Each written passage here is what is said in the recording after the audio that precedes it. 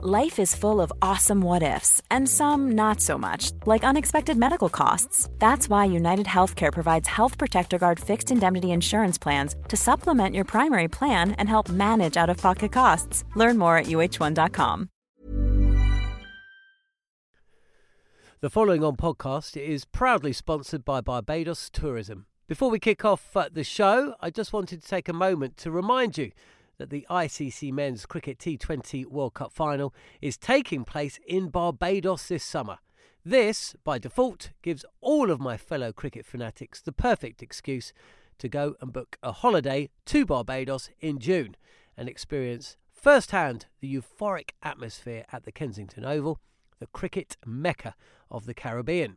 If the cricket alone isn't enough to tempt you, then let me be the one to remind you that a trip to Barbados can also include leisurely strolls along the breathtaking coastline, mouth-watering flavours of the world-class Bajan cuisine, and, of course, plenty of rum. Head to visitbarbados.org/cricket today to book the trip of a lifetime to Barbados, the best place to be a cricket fan.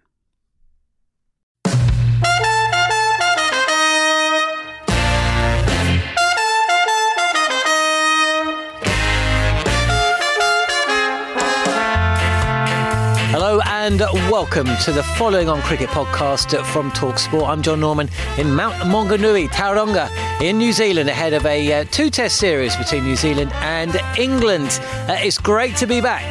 Unfortunately, Jarrod Kimber's back in southeast London, so for this series I'm joined with a more than respectable body double in George Dobell from ESPN Cricinfo. We're going to be looking back at every day's play throughout this series before the action turns to TalkSport's live and exclusive coverage of the South Africa series. But before that, it's a small matter of a side that England haven't beaten here in over 10 years. You're listening to the Following On podcast from TalkSport.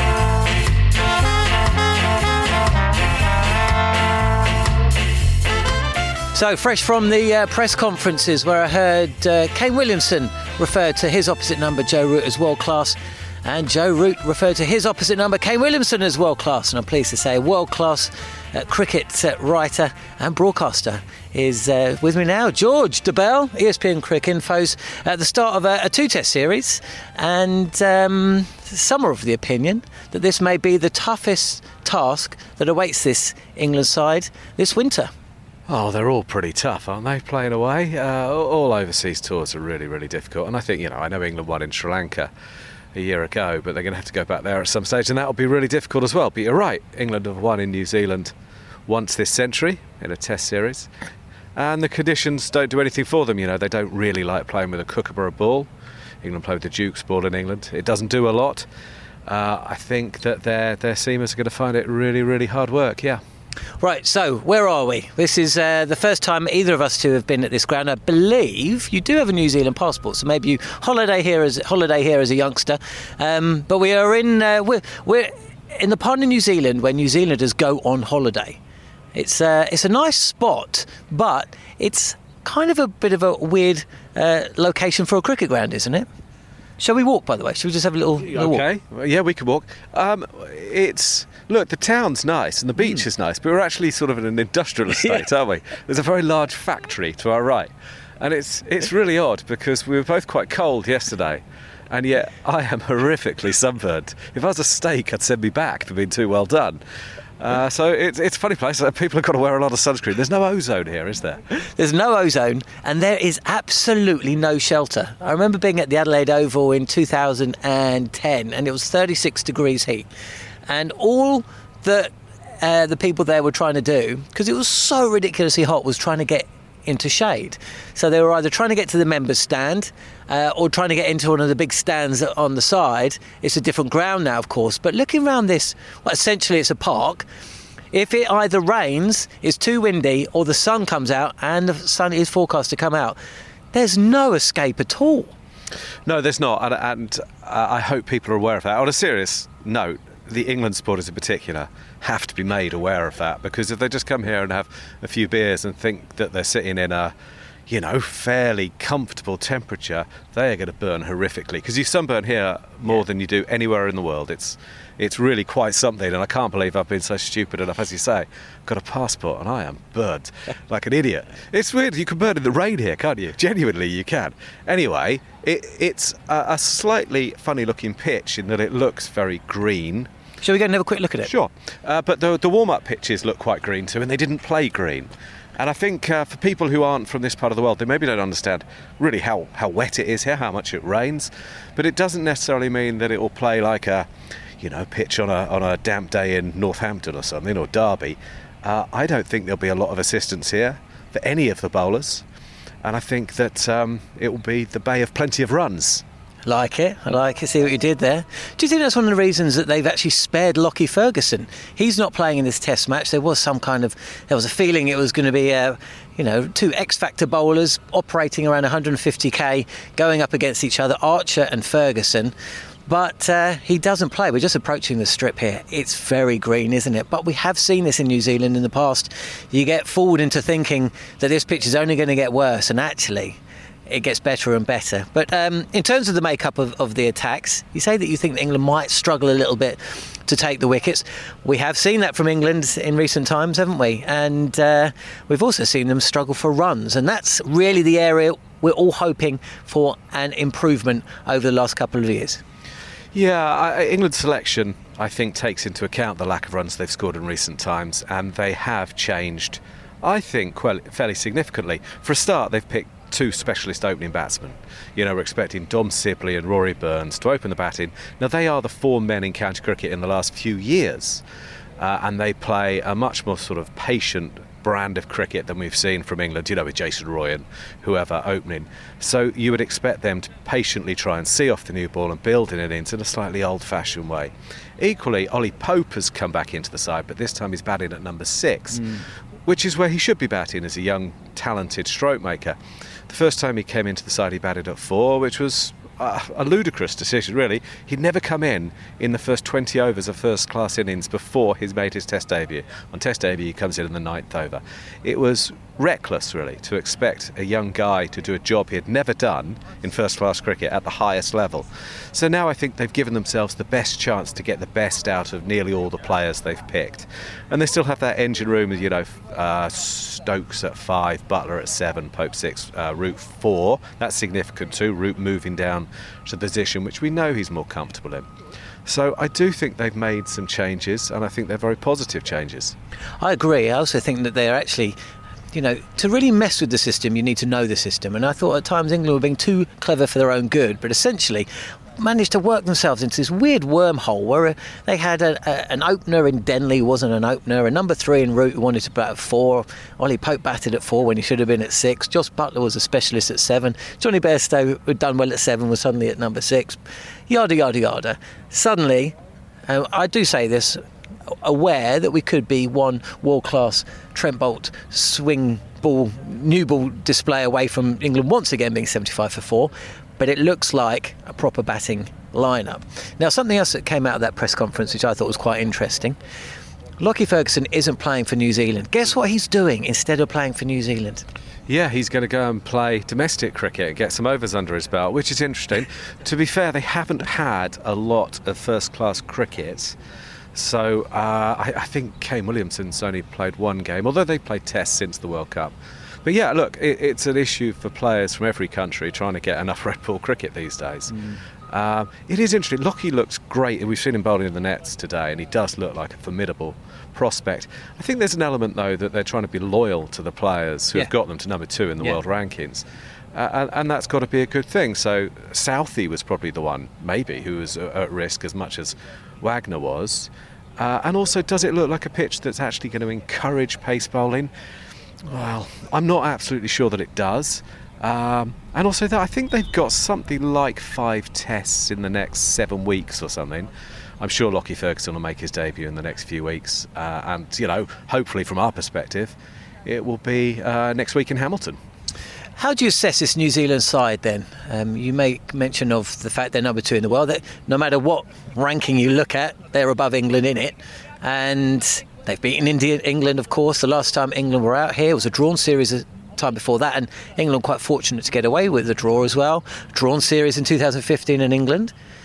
Joe Root was asked, are England the underdogs coming into this Test series? I won't go that far, but certainly this is as good and as competitive a New Zealand side as there's been in quite some time. I'm not positive I agree there. I think they're in a bit of a transition. It's good that we don't agree. You don't have to always... This is the thing with cricket. Well, you sometimes feel like you have to agree about everything, but, you know... To be honest, I'm still reeling from being called Jared's body double, which is a new low, I think I've got to say. Anyway... he does work out more than he used to. It's not Death of a Gentleman days. No, that's true. I think they're still reeling from the retirement of some players, to be fair. You know, it's very difficult to replace, I don't know, McCullum, Vittori, Fleming, and going back a bit further. That's very difficult, and I think they are quite reliant on some senior players now. I'm not sure they have the strength of spin that they once have. You know, Santa will play. I think they're very reliant on Bolt. And what we've seen with previous tours is that Bolt and Southey in particular are able to get the Kookaburra ball to swing. And England just haven't been able to. Even Jimmy Anderson couldn't when he was here.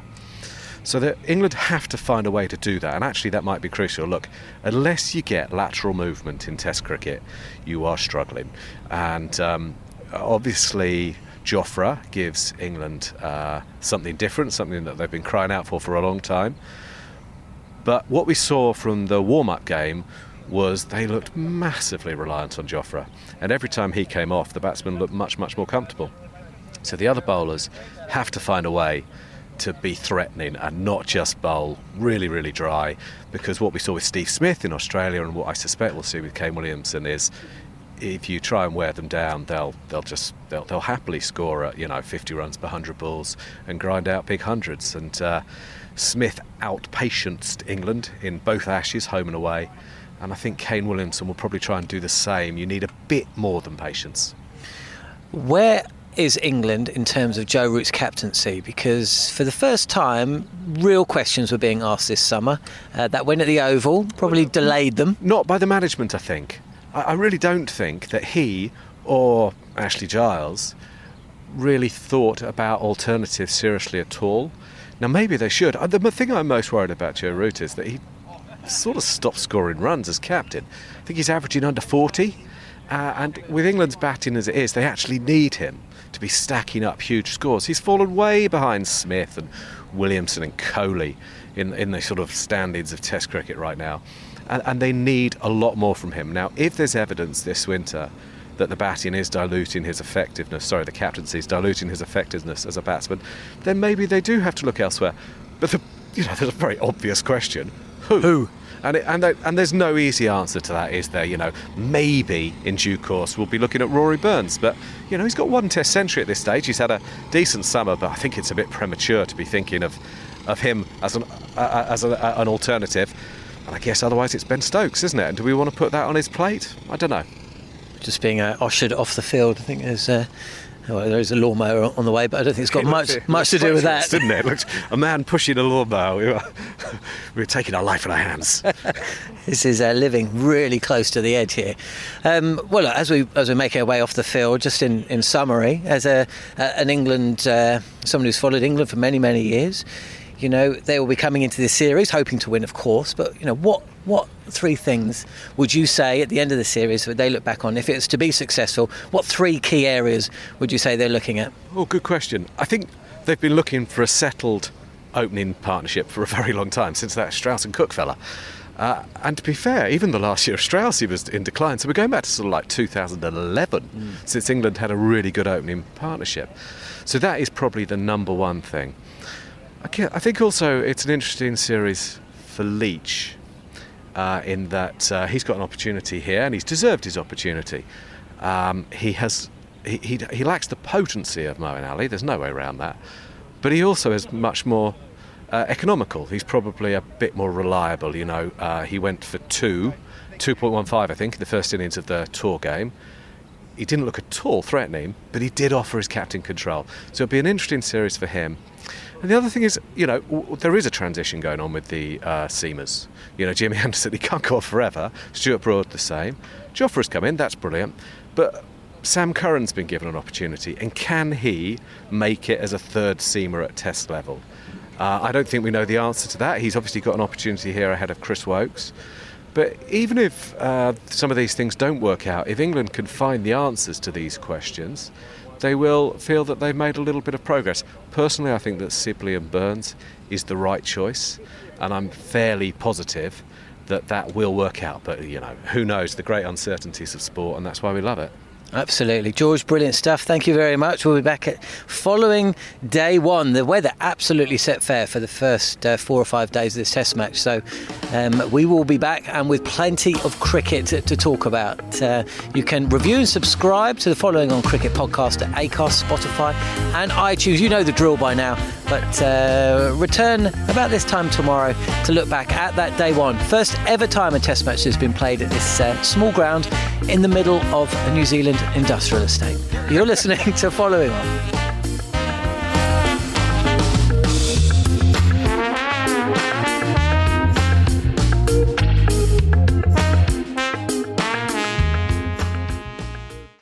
The Following On podcast is proudly sponsored by Barbados Tourism, and this is your gentle reminder that Barbados is the best place to be a cricket fan. With 8 matches from the ICC Men's T20 Cricket World Cup Series taking place in Barbados this summer, including the final, you can experience the summer of a lifetime by booking today. Aside from immersing in world-class cricket in the sunshine, Barbados is the dream destination for all travel enthusiasts. It is where adventure meets paradise, the culinary capital of the Caribbean, and better still, the birthplace of rum. If you're keen to unite with cricket fans across the globe for what is set to be an unforgettable summer, then head to visitbarbados.org/cricket today. Ever catch yourself eating the same flavorless dinner 3 days in a row? Dreaming of something better? Well, HelloFresh is your guilt-free dream come true, baby. It's me, Keke Palmer. Let's wake up those taste buds with hot, juicy pecan-crusted chicken or garlic butter shrimp scampi. Hello Fresh. Stop dreaming of all the delicious possibilities and dig in at HelloFresh.com. Let's get this dinner party started.